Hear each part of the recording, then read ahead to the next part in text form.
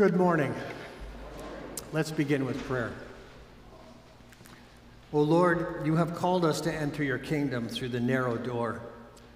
Guide us by your word and spirit, and lead us now and always into the feast of your Son, Jesus Christ, who lives and reigns with you and the Holy Spirit, one God, now and forever. Let all God's people say amen.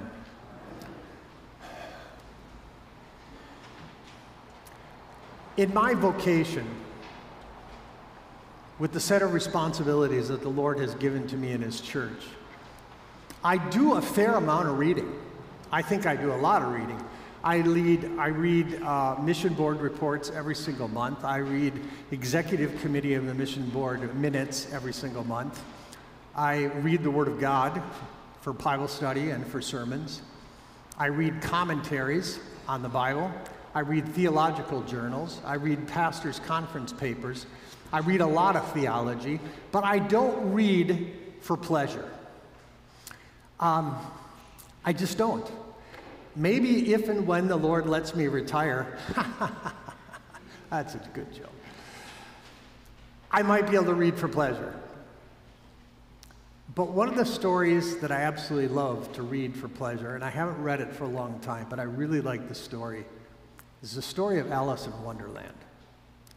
And one of the more comical scenes in that story of Alice in Wonderland is the scene of Alice approaching the cat that likes to disappear and reappear just to mess with people's minds. And she asks this cat, "Would you tell me, please, which way I ought to go from here?" "Well, that depends a good deal on where you want to go," said the cat. "I don't much care where," said Alice. "Then it doesn't matter which way you go," said the cat. But brothers and sisters in Christ, it does matter. It matters where we go from here. It matters a lot. You and I are on a journey. And what does not matter is whether we are Jew or Greek or Sudanese or German, whether we are slave or free or in between, whether we are male or female or binary or something else, right? Non-binary or whatever gender it is that you don't want to be. It doesn't matter whether you're rich or poor, whether you're male or female, whether you're pastor or parishioner. Each and every single one of us are, along with every other human being on this planet, on a pilgrimage from here to eternity. The question is, which eternity? Everlasting pain or eternal happiness and joy? Are you going to take the wide road that leads to hell?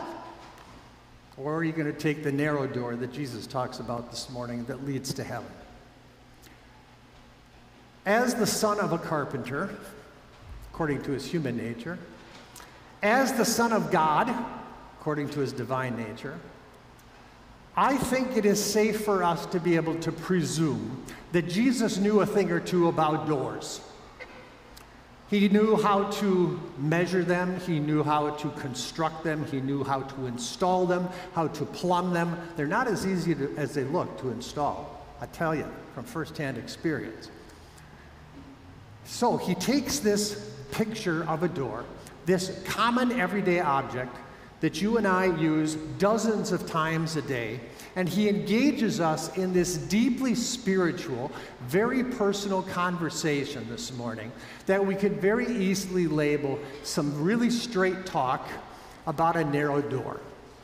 So we meet up with Jesus this morning as he makes his way to Jerusalem, the city where he would lay down his own life to redeem this world, to rescue this world from the sins that would condemn it.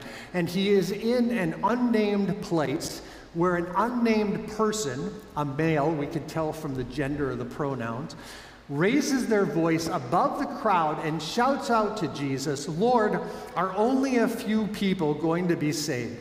Now, the person asked a simple yes or no question, correct? Yes. Do you think Jesus could just give him a simple yes or no answer? Absolutely not. Jesus never gives an absolutely simple answer.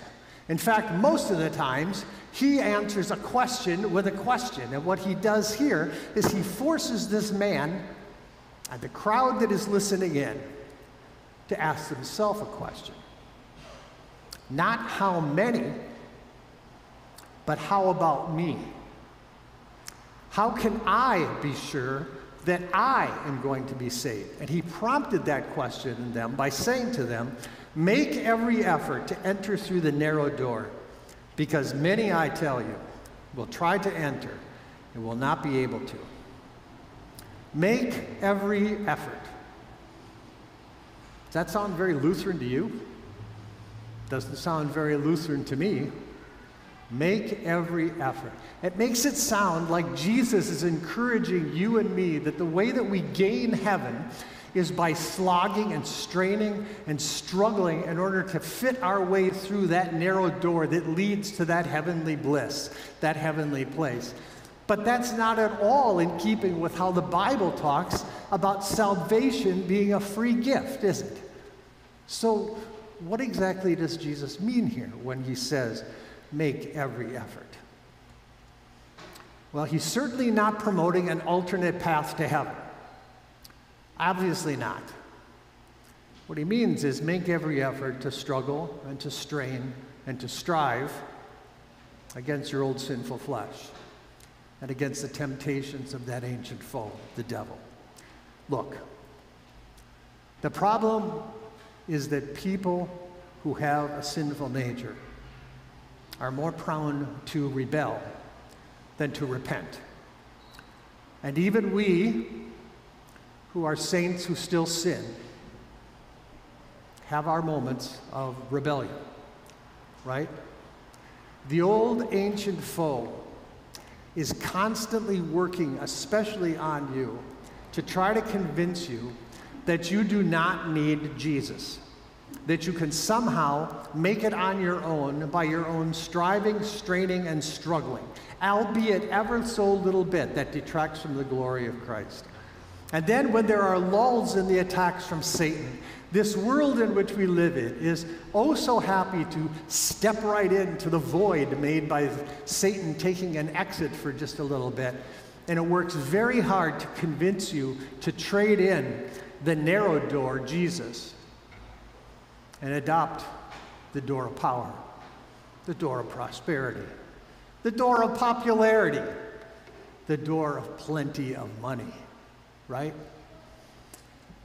All with the goal of getting you to get your eyes off the prize of heaven and get you to focus your eyes on, yes, you got it, on you and your prosperity and your power and your plenty. For those of you here who don't know this, consider yourself told after today. You need to be a lean, mean, sin-forgiven, gospel-made, Jesus-made machine in order to get through the narrow door of heaven. And only Jesus can give you that. And only his Spirit, who can abide in your heart, can convince you that this Jesus is the narrow road to heaven, the only way to heaven. And only God the Father can lead you to repent of all those times that you wanted to go it alone and do it by yourself and leave Jesus on the sidelines. Jesus tells us, once the owner of the house gets up and closes the door, you will stand outside knocking and pleading, Sir, open the door for us. Brothers and sisters in Christ, our Lord is extremely patient. He's overly patient. But even our Lord, our God, has limits to his patience, right? Our God will put up with an awful lot from us, but second place is not one of them. Somewhere along on this journey, this pilgrimage of yours from here to eternity, you reject God, you ignore God, you replace God with other priorities that are more important to him. Your time is going to come when your time of grace is done. And that door is going to be slammed shut. Because you traded in the narrow door called Christ for the wide door of power the wider door of prosperity and plenty, the even wider door of pleasure and plenty of money. Then you will say, we ate and drank with you, and you taught in our streets. But he will reply, I don't know you, or where you come from. Away from me, all you evildoers. It doesn't matter if you've known Jesus since your birth. It doesn't matter if your great-great-great-grandfather helped build the foundation of this building. It doesn't matter if your brother is a Lutheran pastor.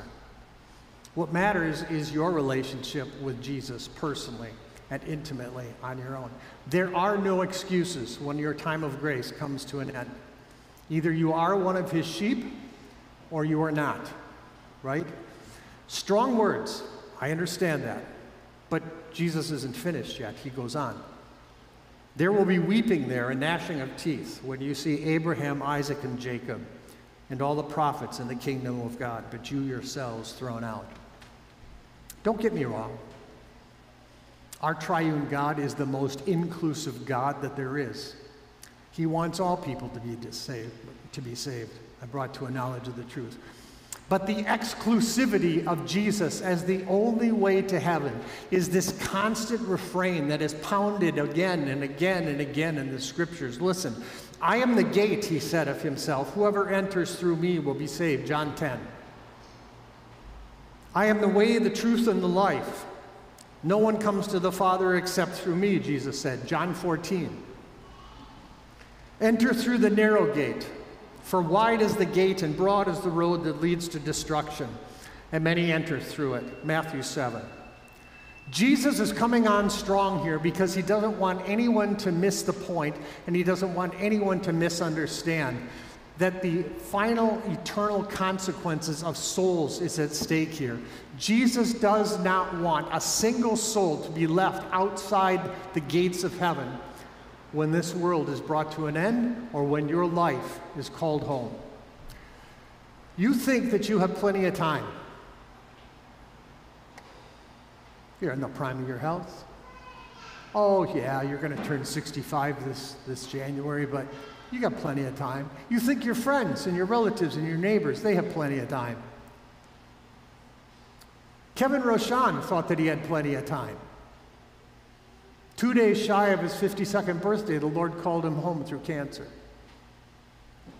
The difference between Kevin Roshan and most of the rest of the world whose time runs out is that Kevin Roshan definitely understood the story about the narrow door and who his Savior from sin, death, and hell was. So Jesus' tone is urgent here this morning.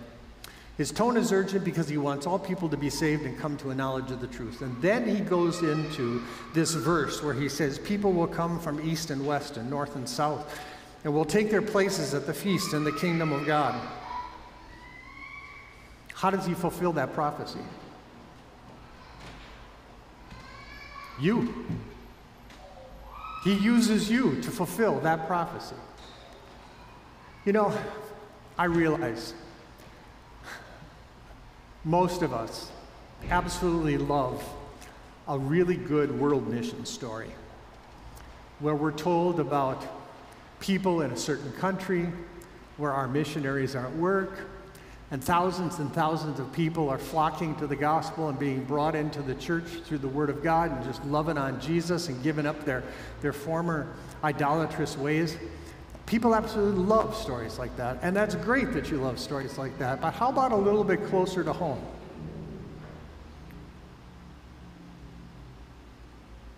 When was the last time you had a narrow door conversation with someone? What about all those narrow door conversations that you can have with those people that you know, your friends, relatives, your neighbors, your coworkers, who think that they have plenty of time? I'm going to share a story with you. Wednesday, many of us gathered over at St. Luke's for the funeral of Carl Kiffner's mother, Judy. It's not the practice here at St. Paul to have eulogies. Eulogy is from the Greek word oilagos, which means good words. And usually the good words are about the dearly departed. And it totally counteracts the law and gospel sermon that's just been preached. And it usually turns into an emotional tear-filled, I can barely get through this disaster. St. Luke's has the practice of allowing a member of the family to get up and speak. And Carl took the opportunity. Yes, he said some very nice things about his mom. Namely, that his mother was always, consistently, always looking at how she could serve other people.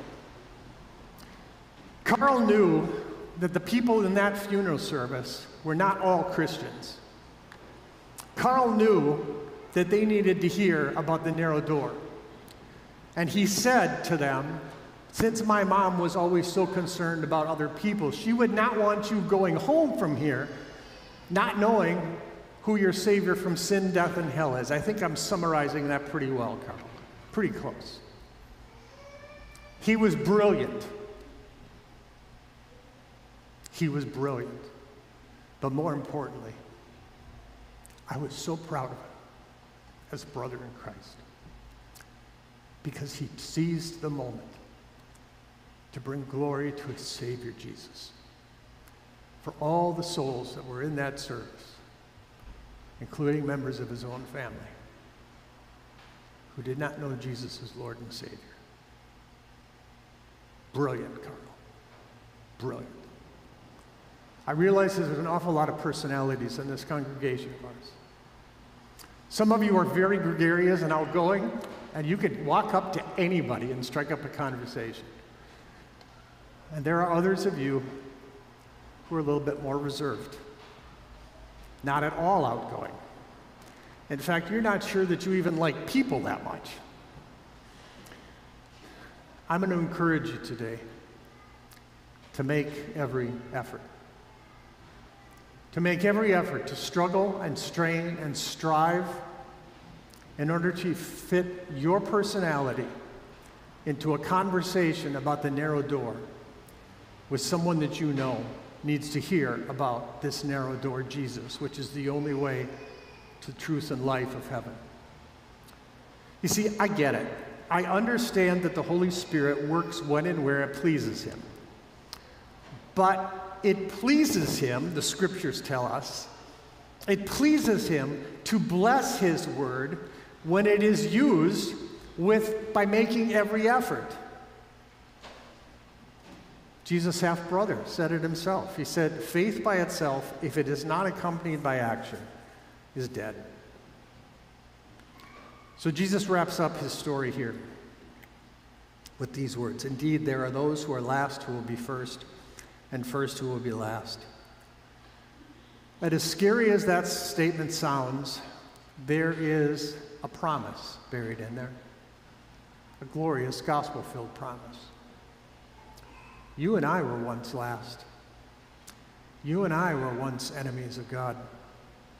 You and I were once separated from our Heavenly Father, but he had compassion on us, and he came to us, and he shared with us some straight talk about a narrow door, so that when our days are through, we too can hear him say to us, welcome to Mount Zion, to the heavenly Jerusalem, the city of the living God. You have come to thousands upon thousands of angels in joyful assembly, to the church of the firstborn, whose names are written in heaven. Glory be to Jesus, who in bitter pains poured for me and you his lifeblood from his sacred veins, so that we could have that, Mount Zion. Go and make every effort to share the story of the narrow door this week. I'll go do it on another part of the world. Blessings upon your efforts in his name. Amen. Please stand.